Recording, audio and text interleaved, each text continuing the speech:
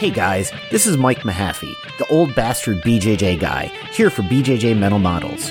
Back in my day, we had to walk uphill in the snow both ways to get to the academy just to learn some crappy technique from a random purple belt.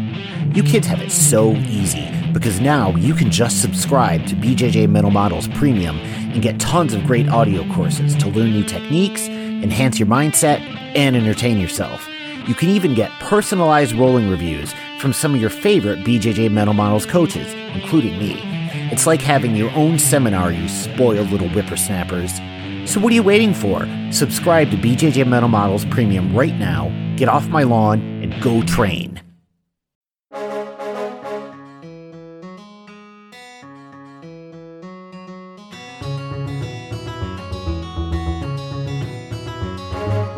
Hey, welcome to BJJ Mental Models, episode 192.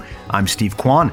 BJJ Mental Models is your guide to a conceptual and intelligent jiu-jitsu approach, and I'm pleased to be joined again by the Doctor of Kick-Ass, Mr. Mike Pekarski. Mike, how are you doing? I'm doing pretty good. How long has it been since I was on since last time? About a year or so? Yeah, believe it or not, I think it's been over a year. Time flies, wow. man. That is crazy. Yeah, I know it doesn't feel that long ago, but yeah, I think you were on in the 130 range of episodes, and we're into 190 now. We're closing in on 200, and we do one a week. So yeah, that's over a year. Oh, wow. Yeah. I know time has kind of changed during COVID. It's just like things don't make sense right now. So. I know. Things simultaneously feel way longer, but also way quicker. It's really weird. Absolutely. The last 2 or 3 years, it feels like it's been a lifetime, but it also feels like it's passed incredibly quickly. Yeah, I definitely agree. Yeah.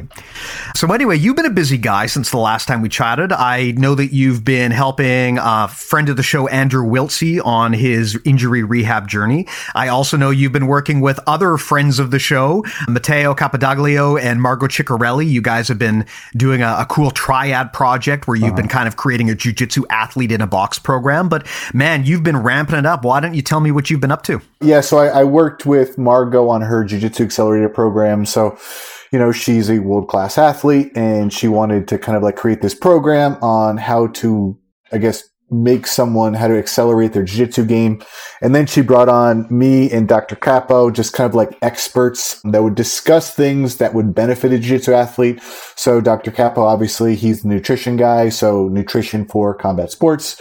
And then for me I was kind of in this weird realm because, I'm a doctor of physical therapy, but I understand strength and conditioning. So, I did a lecture on like injury management for a jiu-jitsu athlete. And then, a strength and conditioning, like how to optimize the jiu-jitsu athlete. So that was a cool project. That was fun. Like you said, I've been working a little bit with Andrew Wiltsey. He's not necessarily an easy guy to work with. So like I work with him intensely and then he kind of drops off for a bit. So I guess other stuff that I do is, I've ramped up my personal business. So I do a performance coaching for combat athletes. So I've been pretty busy with that. So that's kind of like where I've been. Awesome. And of course, for everyone who isn't familiar with you, I mean, like I said, you've been on the podcast before. You are, of course, Jiu-Jitsu's resident doctorate of kick-ass. I'm still not entirely sure where you got that credential exactly, but you're generally well known in the Jiu-Jitsu community as being an amazing resource for anyone who's got questions about rehab or injury management or returning to sport. We talked about these things a little bit in our last chat, but today I'd love to dig in a lot deeper with you just on this broad topic of returning to sport, returning to Brazilian Jiu-Jitsu after a long layoff for whatever reason. And I think that's a fantastic topic, something that I get a lot of questions about, something I'm positive you get a lot of questions about. And so I'm hoping we can put together a good little resource package here for people who are on the mend and looking to get back onto the mats. Sure. Yeah. So this is kind of an interesting topic because one, Jiu-Jitsu athletes are kind of the classic dumb athlete that be like, oh, I can't raise my arm overhead. Like, I'll just roll light, whatever that means, right? Yeah. So like, they're like, like you see those like 40-year-old black belts that like can only move like one limb and they're like still like rolling around on the mat. You're like, why are you here? Yeah. And then there's, so that's like kind of like one thing that's kind of interesting. And then the second thing is because combat sports they've grown a lot over the years. They're becoming more popular, but still like with, the rehab world, like physical therapy, like, I would say that it's not a topic that's kind of been expanded upon. So there's a lot of physical therapists, chiropractors, rehab specialists that really don't know what they're doing when they want to work with, a combat athlete. So, it's kind of interesting because, that's where I'm trying to go is how can I educate the athlete, but how can I also educate the healthcare professional? So if you are working with a jiu-jitsu athlete, like what are you looking to do to get them back? Yeah, fantastic intro there. And I think most jiu-jitsu people can probably relate to this. I mean, I hear this all the time. We're professional athletes. They get an injury. They go to a doctor or a physio who doesn't have experience with combat sports. And the advice they often get is, well, just never train again. And then you won't have that problem. And that just isn't really workable advice if your job is to do jiu-jitsu. And also, I would say that the standard and the requirements for being a jiu-jitsu athlete, like these are not regular couch potatoes like myself. For these people, their ability to rehab and push through pain is very different from mere mortals. So I think that they need to be treated a bit differently. And you come in with this very unique combination of being not just a black belt in jiu-jitsu yourself, but also being a very prominent physiotherapist in the space. So always happy to have you on. You're a great follow on Instagram for anyone who wants to learn more about how not to wreck their body doing jiu-jitsu. And if you do, how to recover from that. So really looking forward to this chat with you, Mike. Thanks again for coming back on the show. No problem. Yeah. So to kick this thing off, we talked about what would be a great and generally applicable topic here for this particular episode. And what we settled on was returning to sport. So the scenario is, for whatever reason, you're a jiu-jitsu practitioner, you haven't been training for some reason, you want to get back into it. How do you do it? There's a lot of parameters that could go into that equation. Maybe you're a pro competitor and you got injured. Maybe you're just a hobbyist. And the differences there are, of course, pretty vast. But this goes beyond just injury. For a lot of people, if they take time off for work-related reasons, very common thing if you're a hobbyist, right? You might have to take a significant jiu-jitsu layoff for reasons unrelated to injury. But you still have a lot of problems when you come back on the mat. I mean, I remember I took a long layoff years ago, and when I came back, man, my technique was rusty. My cardio was just atrocious.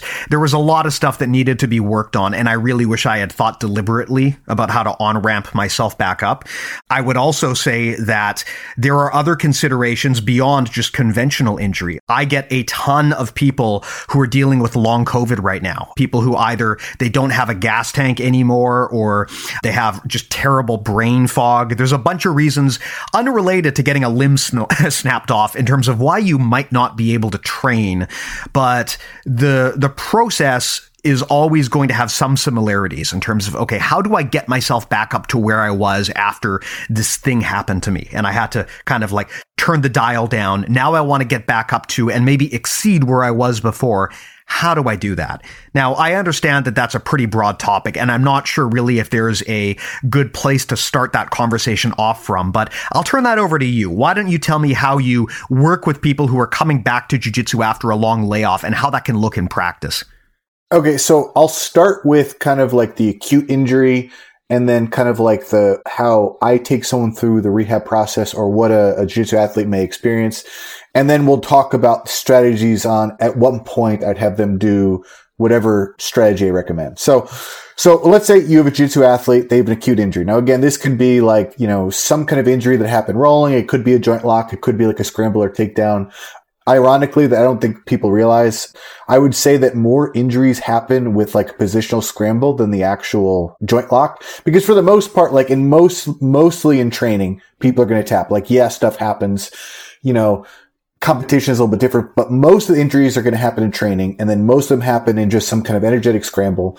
So you have some kind of injury, right? What do you do? So the problem with a lot of jiu-jitsu athletes is they'll assume that an injury is just going to go back the way it is. And obviously there's those 19-year-olds where you can throw them off a building and they'll be fine. But you have to remember that when you have an injury, your body goes through a process of the initial phase is it starts to release hormones, which create the inflammatory process, which is necessary for the healing cascade to begin.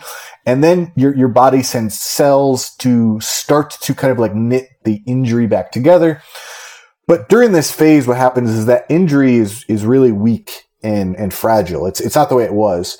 And how do you get it back to the way it was? Well, you have to do appropriate loading, which is a concept called mechanotransduction or mechanotherapy. That's, in my opinion, what physical therapy really is, which is appropriate loading to the damaged tissue to rebuild it so it gains previous level of resilience. So you have an injury.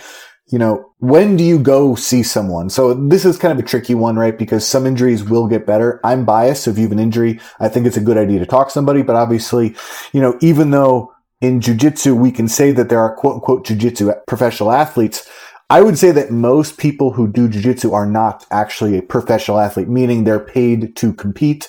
A lot of times that you pay, like they'll compete and then they make their money doing seminars or some other thing. So it's jiu-jitsu is kind of like a funky thing where, a lot of people don't have access to healthcare. I know like tons of professional fighters in the UFC who have no health insurance because essentially what they're doing is they're assuming that their injury is going to happen in a fight. So when they get hurt in the fight, a company's insurance will pay for it, which is crazy. Yeah, man, I remember I was traveling into the US. I'm Canadian, right? Yeah. I live in Vancouver, BC.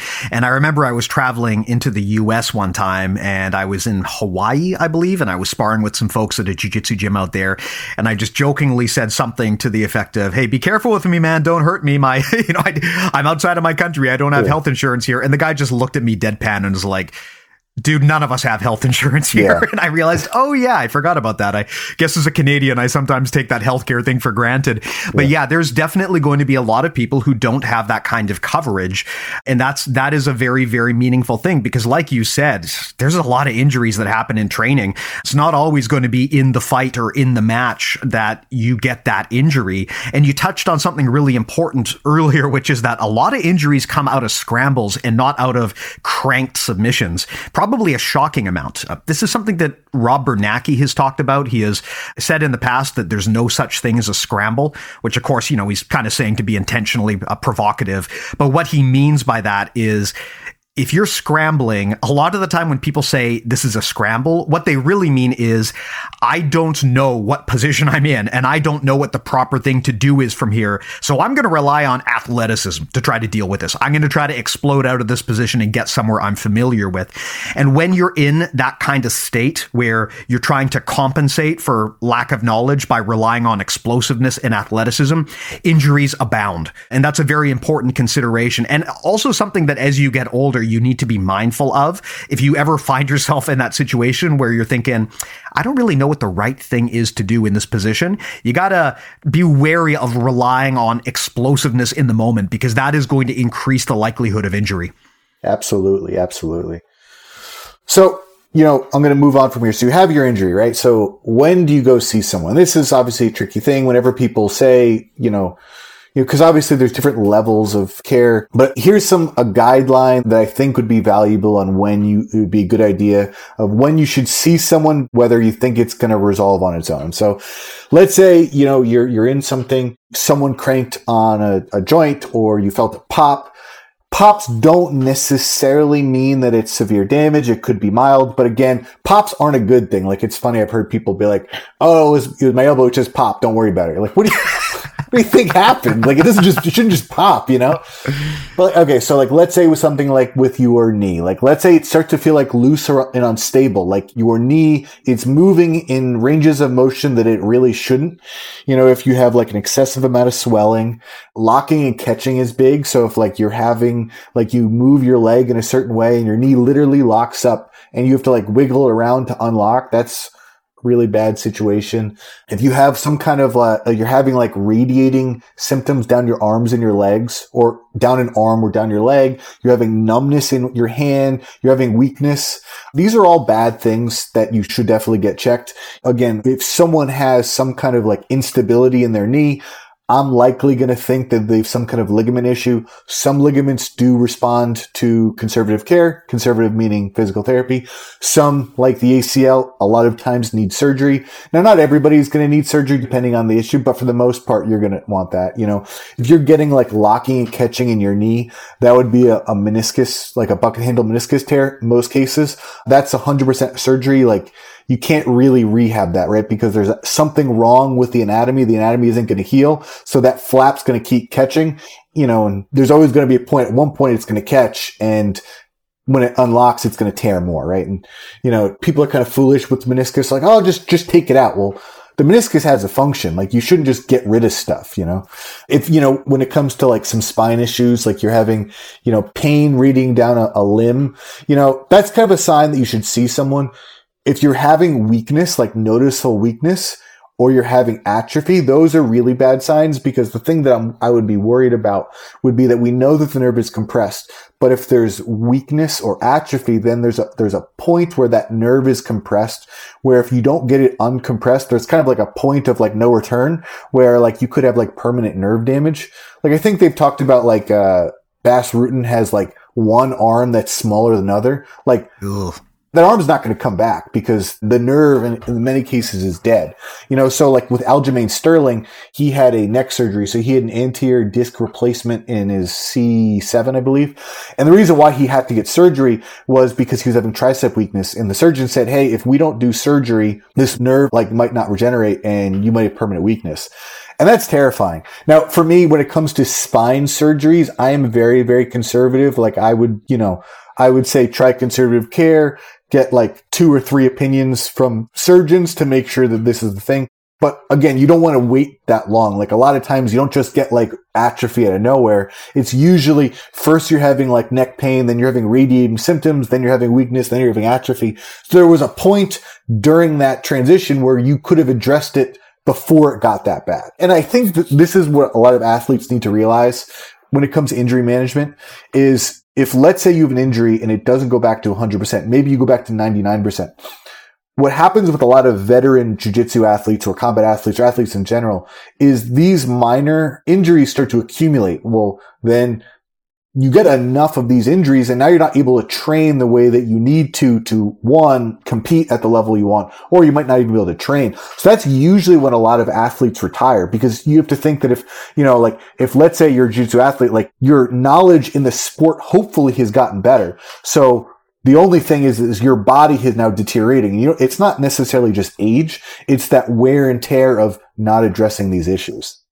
Yeah, absolutely. That makes a ton of sense. And I mean, that's something that I definitely feel. I think a lot of other people do. Just a lot of really weird little small nagging injuries, and in and of themselves, maybe they're not so bad, but they do add up, right? I mean, I've got like a weird finger situation going on. I got a weird toe situation going on, but you get enough of those and you wind up being pretty decrepit. And it's probably in your best interests to avoid that situation and deal with these things as they come up. Absolutely. That's the thing too. Like, I can't speak for everyone, but I assume so.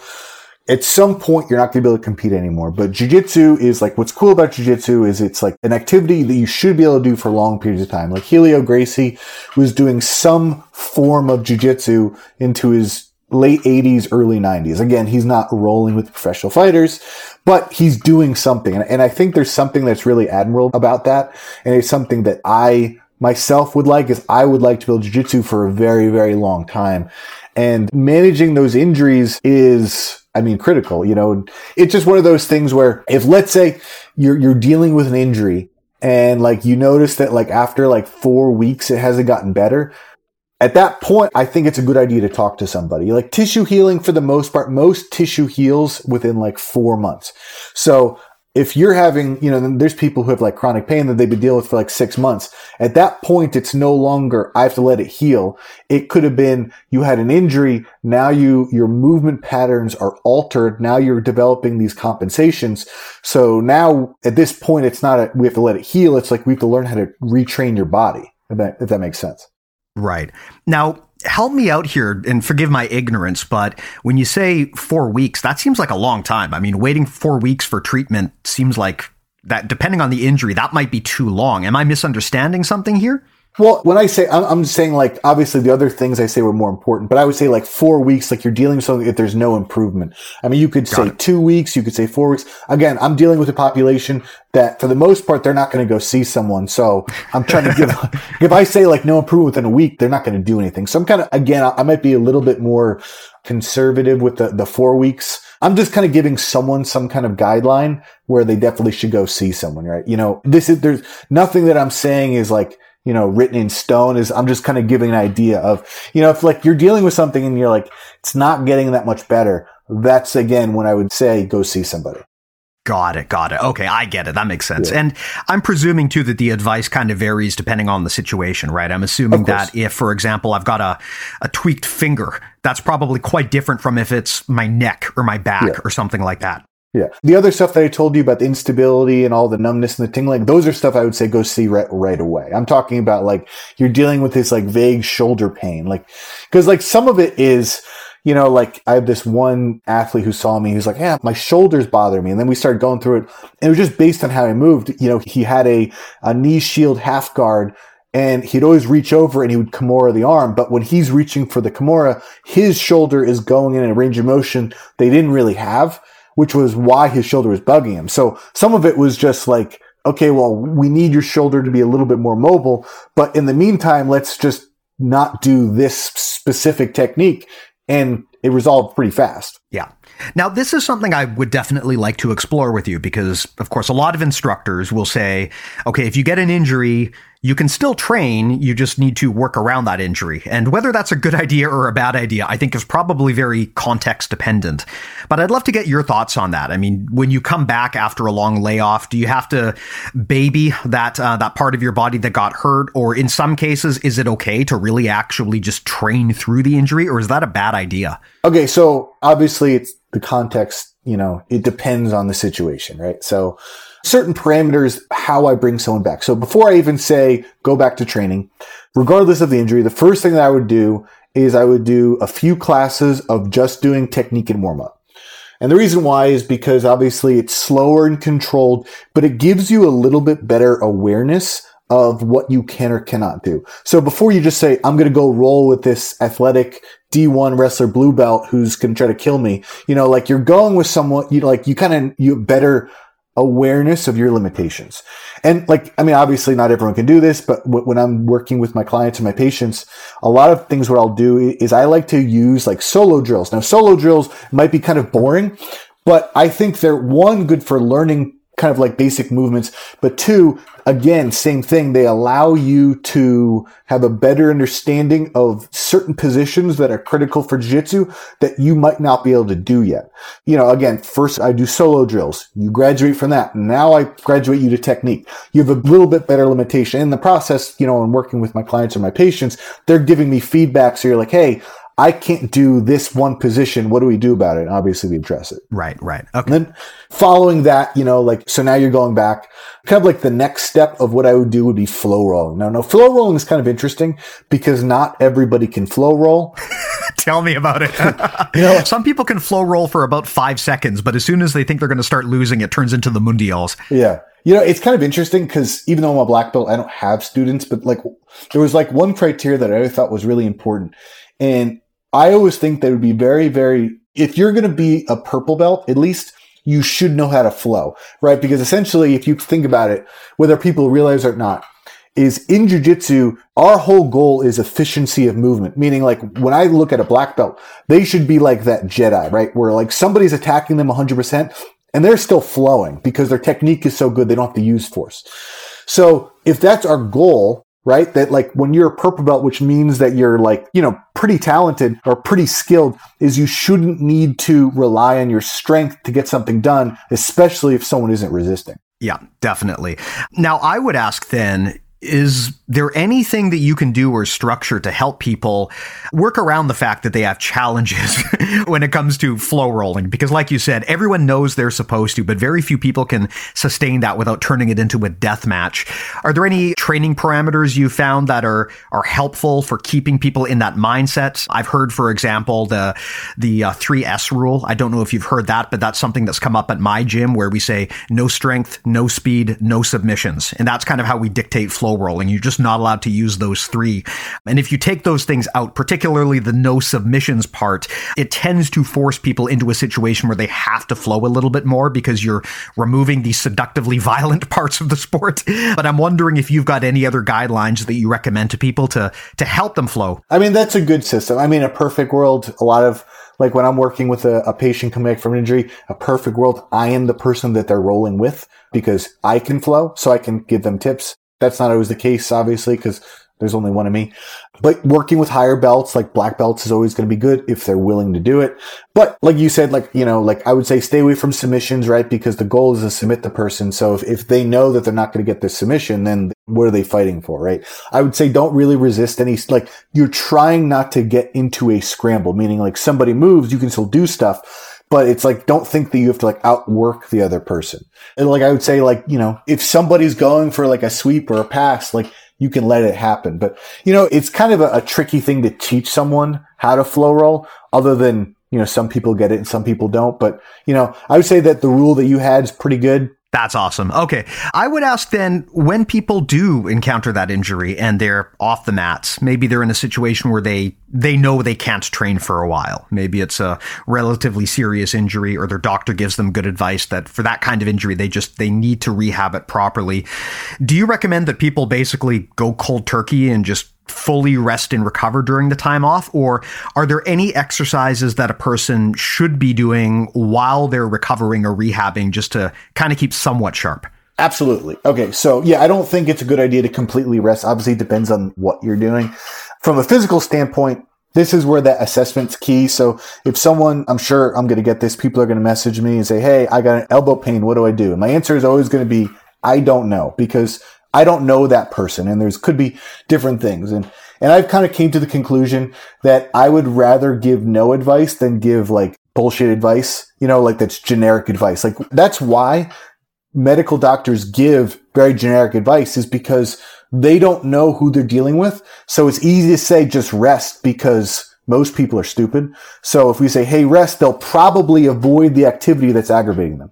So there's a cool acronym that I like. So there used to be that acronym RICE, rest, ice, compression, elevation. So one that I like a little bit better is called peace and love. So the P is protect, meaning you want to protect that injury. And this is the tricky thing. It's beneficial for, when someone works with me, because I can specifically say, this is what the issue is. This is what's going to aggravate it. This is what you need to avoid, so they can still do something else. And again, I know that's vague, but it's context dependent. Then the O and the L are together, and that's called optimal loading, meaning, so there's a lot of research out there when people sprain their ankle that there's actually better outcomes with early mobilization as opposed to casting and booting. And the idea is that, like I said, after the injury is the quality of the tissue is, fibrotic, aberrant, suboptimal. So with that mechanotherapy is we appropriately stress the injured tissue to get it back. And again, I know, that's vague, but that's kind of my job is I would figure out what is the injured tissue, and then how do we get it back to the way it was. And again, it can be light isometrics to heavy deadlift. Again, mechanotherapy really is a broad spectrum, because rehab and strength and conditioning are really the same thing. Just the quality of the tissue is vastly different. One's going to be painful injured tissue. One's going to be a strong tissue that we're trying to make more resilient. Then what we can look at, actually, this is kind of an interesting thing, what people say. One of the things you actually want to be careful of is avoiding anti-inflammatories. Now, the reason why that's the case is because the inflammation, the initial inflammatory process, is needed for the healing cascade. So if the second we have injury, we start popping anti-inflammatories, we're actually blunting or slowing that down.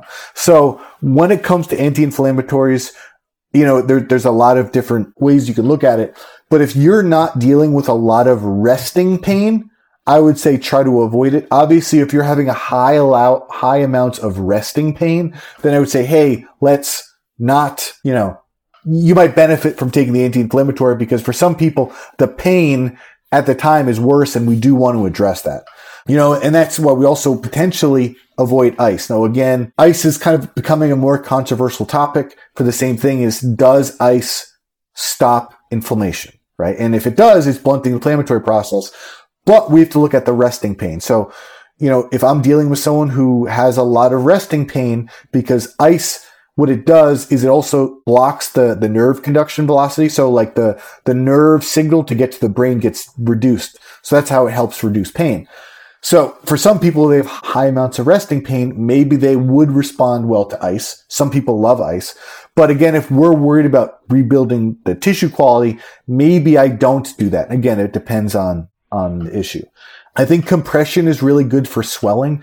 So even though the inflammatory process is needed for the healing cascade, we don't want that accumulation of swelling. And my favorite way to deal with swelling would be compression. Essentially what we do is we assist the body to pump out that extra fluid. And then elevation, same idea, is inflammatory is needed, but we don't want that accumulation of swelling. So elevating will help increase blood flow. I see.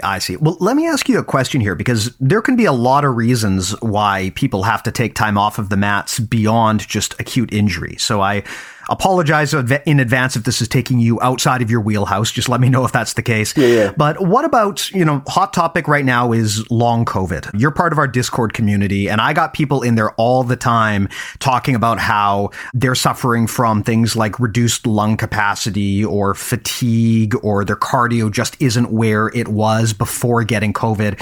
I just got COVID and I'm on the mend from that myself. So something that's very topical for me. Are there any particular concerns there or suggestions you have if it's something like that, where the problem is not necessarily an acute injury in the traditional sports sense, so to speak, but maybe something else like this that could impact your lung capacity? And it doesn't have to be COVID. I mean, I don't know, maybe there is specific advice in that situation, but it could even just be a really bad cold or a bad flu or something to that capacity. Does the advice change in that situation, or does the advice remain basically the same? Well, my caveat is an infectious disease specialist probably would be able to answer better. But for my assumption with long COVID is it's like, there's the inflammation of the heart tissue, which is affecting your whole cardiovascular system, your aerobic system. So generally, in most cases, if, that's the case, you do want to go through your period of rest during COVID.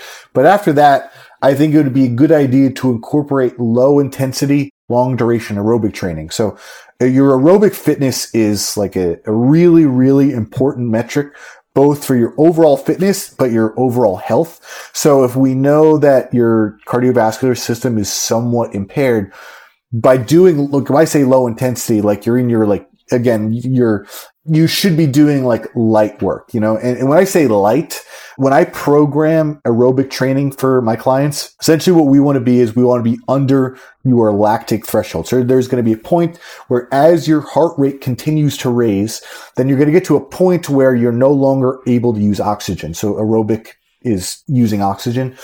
Then your body kind of switches over and it's called alactic, where it starts to use other resources. So like glucose or your phosphocreatine system. So you want to train below that point where your body switches over. And, there's different measures of things that you can do, different tests, but like some super easy thing you could do is you should be able to work in a heart rate range of motion where you're able to hold like some kind of conversation. If you're breathing too hard and you can't, maybe you're going too hard, if that makes sense. Got it. Yeah, that makes tons of sense. And I ask this question because I suspect that for the foreseeable future, a lot of the returning to sport questions that we're going to get are going to involve coming back after COVID, right? That's, I think, going to be a fact of life, at least for the foreseeable future, something that's definitely impacting me and, like I said, some other people in the community. Now, something that you talked about earlier was the importance of being very careful with anti-inflammatories, because although, of course, they do cut down on inflammation can be part of the healing process. And so to some extent, you do need that inflammatory response. I would ask, does that advice also apply in the case of a virus like COVID? And I don't know the answer here. I am pretty ignorant on this, but my understanding, of course, is that with COVID, one of the scariest things is an overreaction from your body in terms of inflammation. So in that situation, I mean, I presume that what you want to do is get a doctor's advice, but do we encourage people to avoid anti-inflammatories if they're dealing with COVID, or is it actually helpful and beneficial in the early stages to take those things?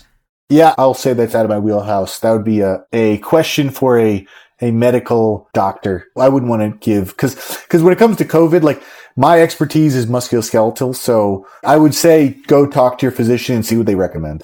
Okay, perfect. That's just something I wanted to clarify. Sorry for putting you on the spot there, but I just wanted to make sure that when we're talking about avoiding anti-inflammatories to an extent, we're specifically talking about sports injury. We're not necessarily talking about like viral response or something like that. Yeah, specifically musculoskeletal issues. Got it. Okay. Makes tons of sense. Now, I mean, I would say that, where I'm at right now, and again, we'll just keep using me as an example. I'm at a point now where I've been testing negative for COVID for a while. I'm feeling pretty good. All of my symptoms have cleared back out. But I know that when I get back on the mats, I will certainly be out of shape and struggling for breath because regardless of the COVID situation, I've been off for a few weeks, right? And that's going to have an impact. Do you have any guidance for people like that who on the way back, they've got the inevitable gas tank considerations that happen when you take any amount of time off? Is there any suggestion or advice you have for people on just getting their cardio back quickly and efficiently and effectively without any nasty side effects? I'm just wondering if there's a good routine for that you would tend to prescribe. So the first thing I would say is you want to do a graded exposure to activity. And this can happen when they're coming back from injury or if someone's getting ready for a competition where they have a drastic increase in their training volume, whether it's skill training or strength and conditioning. But I would say is because I've also had COVID. After I had COVID is I gradually exposed myself to training, meaning, maybe the first session I was going light, and, depending on how bad your cardio is, maybe you roll around, rest around. You do it for a week. Then the next week, you maybe instead of doing 1 or 2 sessions, you add an extra session. And then you slowly build up depending on whatever you feel comfortable with. So, if you had normally done 4 training sessions a week, maybe the first week you do 1, second week you do 2, third week you do 3, fourth week you do 4. Again, gradually expose yourself so you gradually build up. You increase the intensity because not every, it's like when I was coming back from an injury, I don't always roll with the black belts or the pro fighters that are going to try to kill me. I'm working my way up. I start with kind of a smaller blue belt. Then I work myself up to a purple belt. So again, it's always a graded exposure, right? I would say it's good to have awareness of who you can or cannot roll with. Again, don't roll with a pro fighter. Don't go with that D1 wrestler blue belt. Again, he's only a quote unquote blue belt, but the roll is going to be very physical, right? It's because the nature of that round is going to be vastly different. Right. So that would be context of getting back to training. Again, a slow graded exposure to the activity. See, it's interesting that you bring that up in that order because I would have assumed that it would be better to attack it in the opposite order, where rather than starting with low belts and climbing the ladder, I would be inclined to go the opposite because I know that if I start with a black belt or a brown belt, I'm way less likely to get injured if I tell them, look, I am on the mend right now. Please beat me up gently, right? I have more confidence that a brown or a black belt could properly flow roll. And I would wait and integrate the blue belts and the white belts back at the end of my recovery because I generally have the least confidence in them in terms of the ability to roll safely. So I guess obviously it depends on who you're rolling with. The reason why I say a blue belt is even in a compromised state, the blue belt might not be flowing, but I can flow. So Got it. And that's the idea versus, I know the people who I'd be competitive with, yes, I could say take it easy, but there's still, competition in the training room where certain black belts are still going to try to take my head off. So that's why I said that. Got it. Again, if you are a lower belt, going with a black belt might be better. But again, not every black belt's going to be super nice. They still might be crushing you. So, yeah, you have to know who your training partner is. Okay, so it's more of a trust factor, you're saying. Basically, You want to roll with someone that can keep the intensity within the range that you need it to be at. Correct. Yeah. Even if you personally can't do that. Correct. You want a training partner who can do that for you. Yes. Yeah. And the reason, just for my personality, is I don't like telling people I'm coming back from an injury. I roll. And if I need to tap, I need to tap. Again, that's just me being a competitive, still have that ego competitive mindset. If I need to tap, I'll do it. But I don't want to it's so frustrating when you say, you go with that guy. He's like, hey, I'm just coming back from an injury. I want to go light. And then they don't go light. You're like, dude, what am I doing? It's either we're going light or we're not. Yeah. But because he said he's an injury, and this is also frustrating, is a lot of times when I have an injured client, I'm the first person they can roll with. And, I'll be honest, I'm the type of guy, I'm a leg locker, so I don't mind. I mean, again, I'm controlled. I don't hurt people, but it's always someone has a knee injury and then they're going crazy. And I'm like, man, I can't heel hook this guy.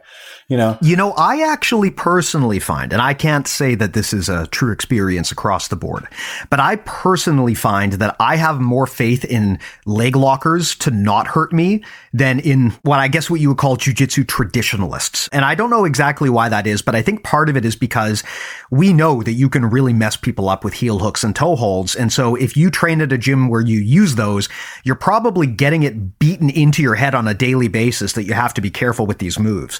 So, I mean, I could just say my brother's gym is what I would describe as kind of like a modern new age jiu-jitsu gym. They're all very heavily into leg locks. I have very little concern training with my brother because I know he's never going to rip my leg off. Whereas if you train with people who kind of follow the traditional system, so to speak, I think jiu-jitsu people are kind of taught erroneously, I would say, that, chokes are always safe. You can't hurt someone with a choke, or, an arm bar, people have plenty of time to tap. It's the leg locks that are dangerous. So I think that sometimes people maybe think that those classical submissions are safer than they actually are. And I find anyway that people are more likely to reef on those because they think they can do it safely. Yeah. Whereas, again, maybe this is a gym culture thing. But I find when I'm training with an expert leg locker, they are very, very dainty and delicate with making sure that they're not putting on torque on my leg until they know it's time to do so, and they do it very safely. Again, your mileage may vary, but that's actually what I've found, at least from my training partners.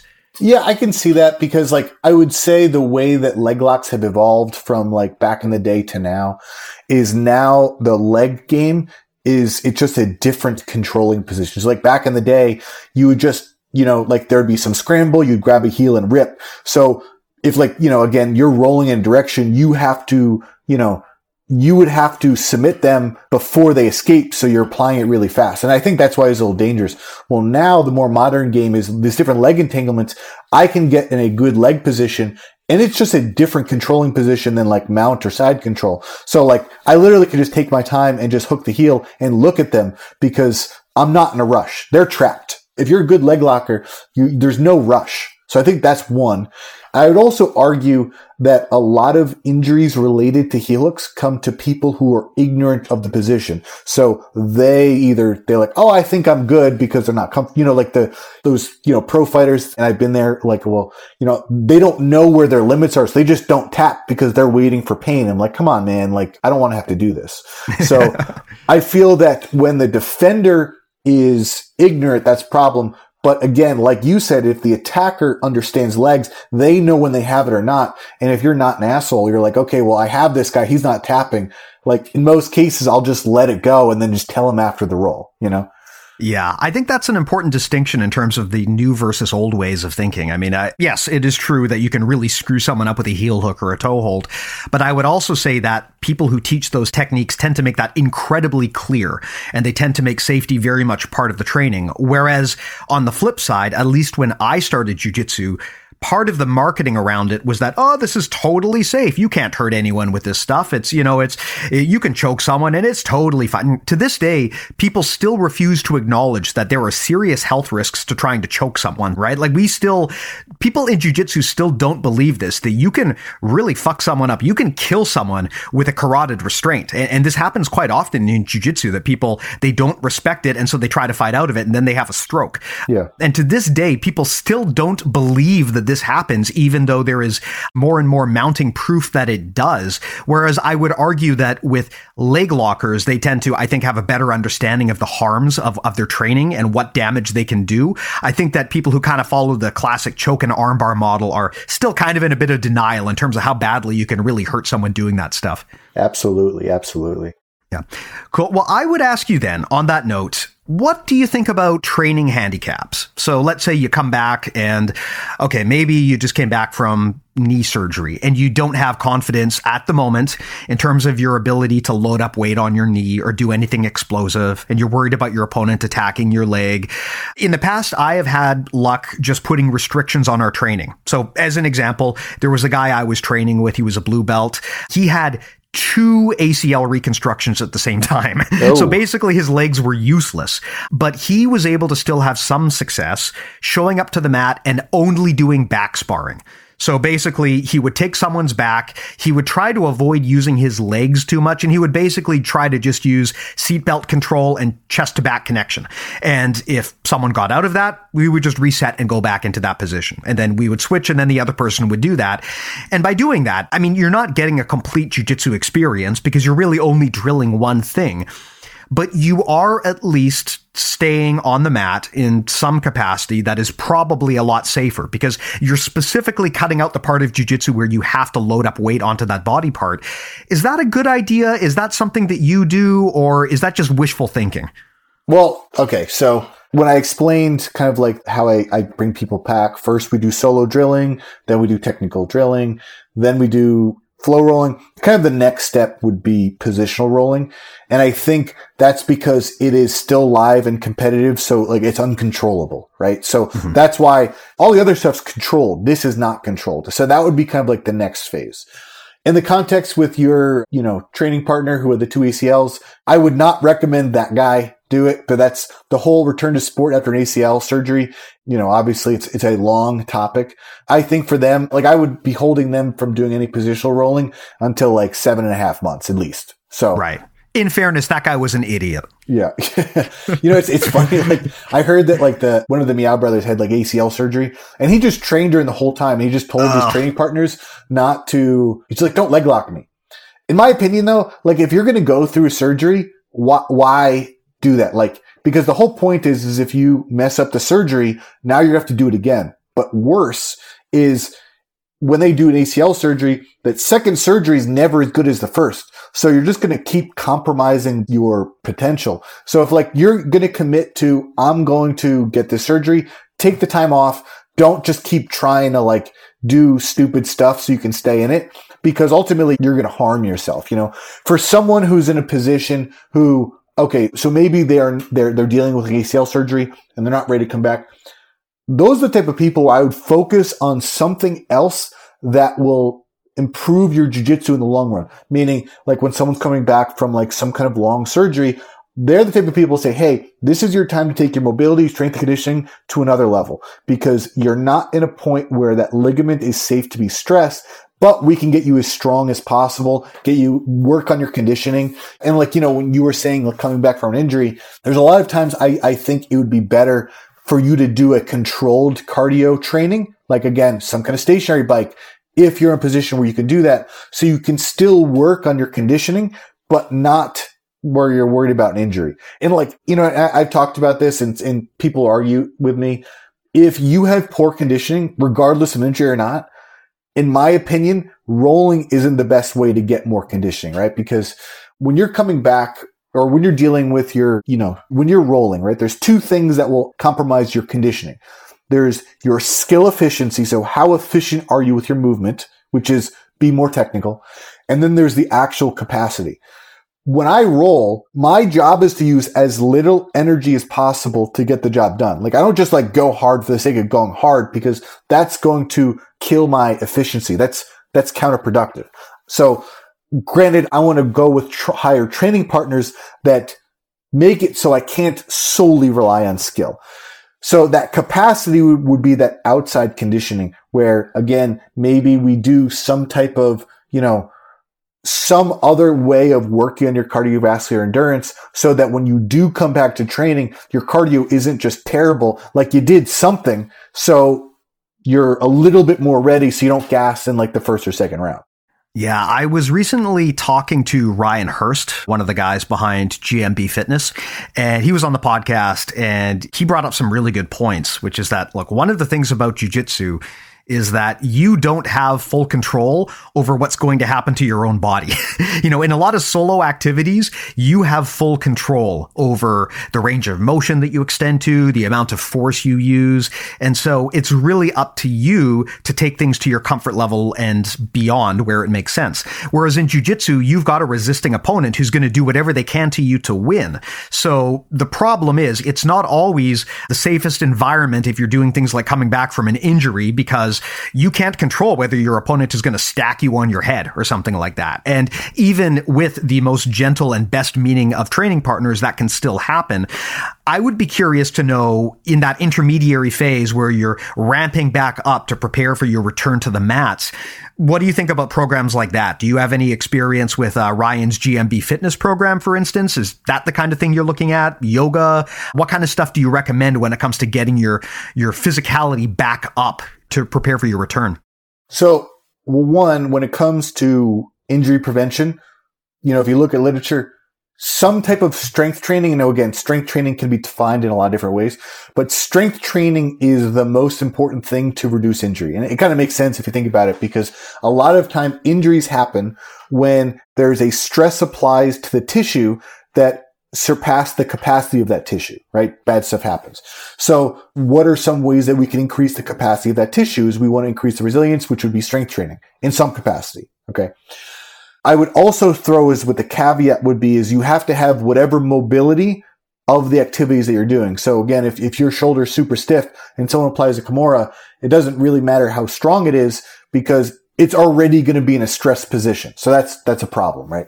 So a system that I use a lot for my clients and for my patients is something called functional range systems, which essentially it's a very systematic approach to training and optimizing your joints. So you could look at GM Fitness, right? So these are movements their movements are similar to jiu-jitsu. So there's going to be a crossover. So this would be a compound movement, right? And again, obviously I work in the rehab world, so I'm usually focused on someone that has something problematic. But I would always start is if, like, let's say you're dealing with the shoulder, how do we make sure that shoulder is able to handle the rigors of the sport? So I would actually start with isolation of training that shoulder before I move to those compound movements, right? So, like the monkey or the bear or whatever he calls it, the animals. Yeah. But I mean, and I kind of build that into my return to sport when I work with people. Someone says a shoulder injury, first things I have to think about is, does the shoulder have a good rotational capacity? Because that's a way that we can look at the health of the shoulder. But two, we have to think of, we can't control if someone's going to Kimura Americana. So I have to make sure that I can get there and I have some resilience. But then, to tie into what Ryan was saying, like, I will use like a quadruped, like being on your hands and knees, or like, I guess that would be his bear.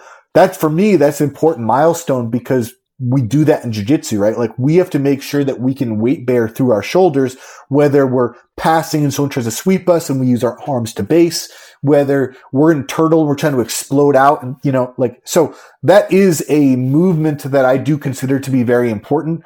But for me, I would start with isolated movements. Let's make sure the joint can do what the joint's supposed to before I progress someone to those compound movements. Awesome. Amazing. Well, we're closing in on an hour here, Mike. And I would say, last question I got for you. Let's say you got a magic wand. You can change everyone's behavior in the world. If you could get everyone in jiu-jitsu to either start doing something or stop doing something to make it easier for them to remain engaged in the sport from a health and fitness standpoint, any general advice, any things you really wish you could change just to make everyone's lives a little bit easier? I don't think there's one thing, but I think that one thing would be important would be a lot of people, they do their training, and for a lot of recreational hobbyists, like, jiu-jitsu is their sport, but jiu-jitsu isn't really necessarily good for your body. I mean, like, you think joint locks, we're stretching them to like kind of their end range, and like, it's not really good for our joints. So I think it would be important for people to do some type of supplemental strength conditioning or movement training to allow them to keep doing it. And, like, people are more interested in like performance training, right? So how can I perform better? They care more about that. But in my opinion, injury management is kind of like the base, because if you have injuries, it doesn't matter. Like, injuries are always going to slow down your performance. So having some type of movement practice, some type of strength training will benefit you, because we want to do things to maintain your body. Something that I do is Kinstretch and functional range systems. That doesn't have to be for everybody. I think it's important for people to do something. Some people like yoga. Some people like GMB fitness. Some people like, traditional barbells. Some people like kettlebells. They all have some value, and you have to make sure you like it, right? So if I say you have to weight train, I have so many clients that don't like lifting weights. So am I going to say like too bad, like you have to lift weights? What do you think their compliance is going to be? It's going to be terrible. So I think to figure out something that you can do that you like that will allow you to maintain your body so that you can do jiu-jitsu for long periods of time. Right. Amazing. Amazing. Well, I guess I would ask here then, there's going to be a lot of listeners out there who really resonate with this topic. Maybe they're on the mend and they're looking for some help. If they want to work with one of the most prominent doctors in the jiu-jitsu space to help them get back up to speed, the doctor who helps folks like Andrew Wiltsey and works with Margo Ciccarelli and Dr. Matteo Capo, how would they get in contact with that person? Yeah, so probably the best way to contact me is Instagram, which is the word Dr._Kickass. I do have a website. I got rid of my old one because essentially I was just duplicating information I already had on my social media. So my new one just has contact information. I'm on Facebook, same thing, but Instagram is usually the best way to contact me. Got it. Amazing. And as always, I'll put those links in the show notes. So if anyone wants to reach out to Mike here, easy way to do it. Just pop open your podcast player. There will be a link there. Tap that and off you go. You'll be able to find him pretty easily. Beyond that, of course, just a plug for myself, of course, while I'm at it, bjjmentalmodels.com. If you're interested in checking out our premium stuff, I do highly recommend it. We talked about folks like Andrew Wiltsey and Margo Ciccarelli on the podcast. They've got premium courses that we've made and produced with them that you can find on our premium service. There's a free trial. Highly recommend it. In addition to over 50 hours of instructional content on there, similar to what we do on the podcast, you also get access to our awesome video feedback coaching service and our sweet Discord community. So if you're not already on there, I really highly recommend everyone check it out. bjjmentalmodels.com. Thanks for checking it out. Anything else, Mike, on your side that you want to plug while I got you here? Anything you're working on that needs promotion? I would say right now, probably the biggest thing, it would be just if people want to work with me to contact, just like you'd said. I am in the process of working on a mentorship program for healthcare professionals. So again, for those healthcare professionals that want to work with combat athletes, they really don't know what they're doing or they want a little bit more information. I'm probably a few months away from getting that out, but I think that's going to be important because, perfect world, I still can't help everybody. So if I can at least help the other healthcare professionals, physical therapists, chiropractors, so that when they're dealing with their people, they have a little bit more knowledge of what they're trying to get someone back to. Oh, awesome. So if someone, maybe they can't be a doctor of kick-ass, but they could at least, I presume, be like a nurse of kick-ass or something, right? Absolutely. Amazing. Well, thanks a lot, Mike. I really enjoyed this chat. I always appreciate having you by. I think it's going to be a good one and helpful to a lot of people. I expect it to resonate with many of the listeners. So thanks a lot for coming by. I greatly appreciate it. No problem, man. This was fun. Always fun with you, man. And of course, to everyone out there who hangs out with us every week, always fun with you guys and girls too. Thanks so much for the time and attention. Talk to you next week. Take care.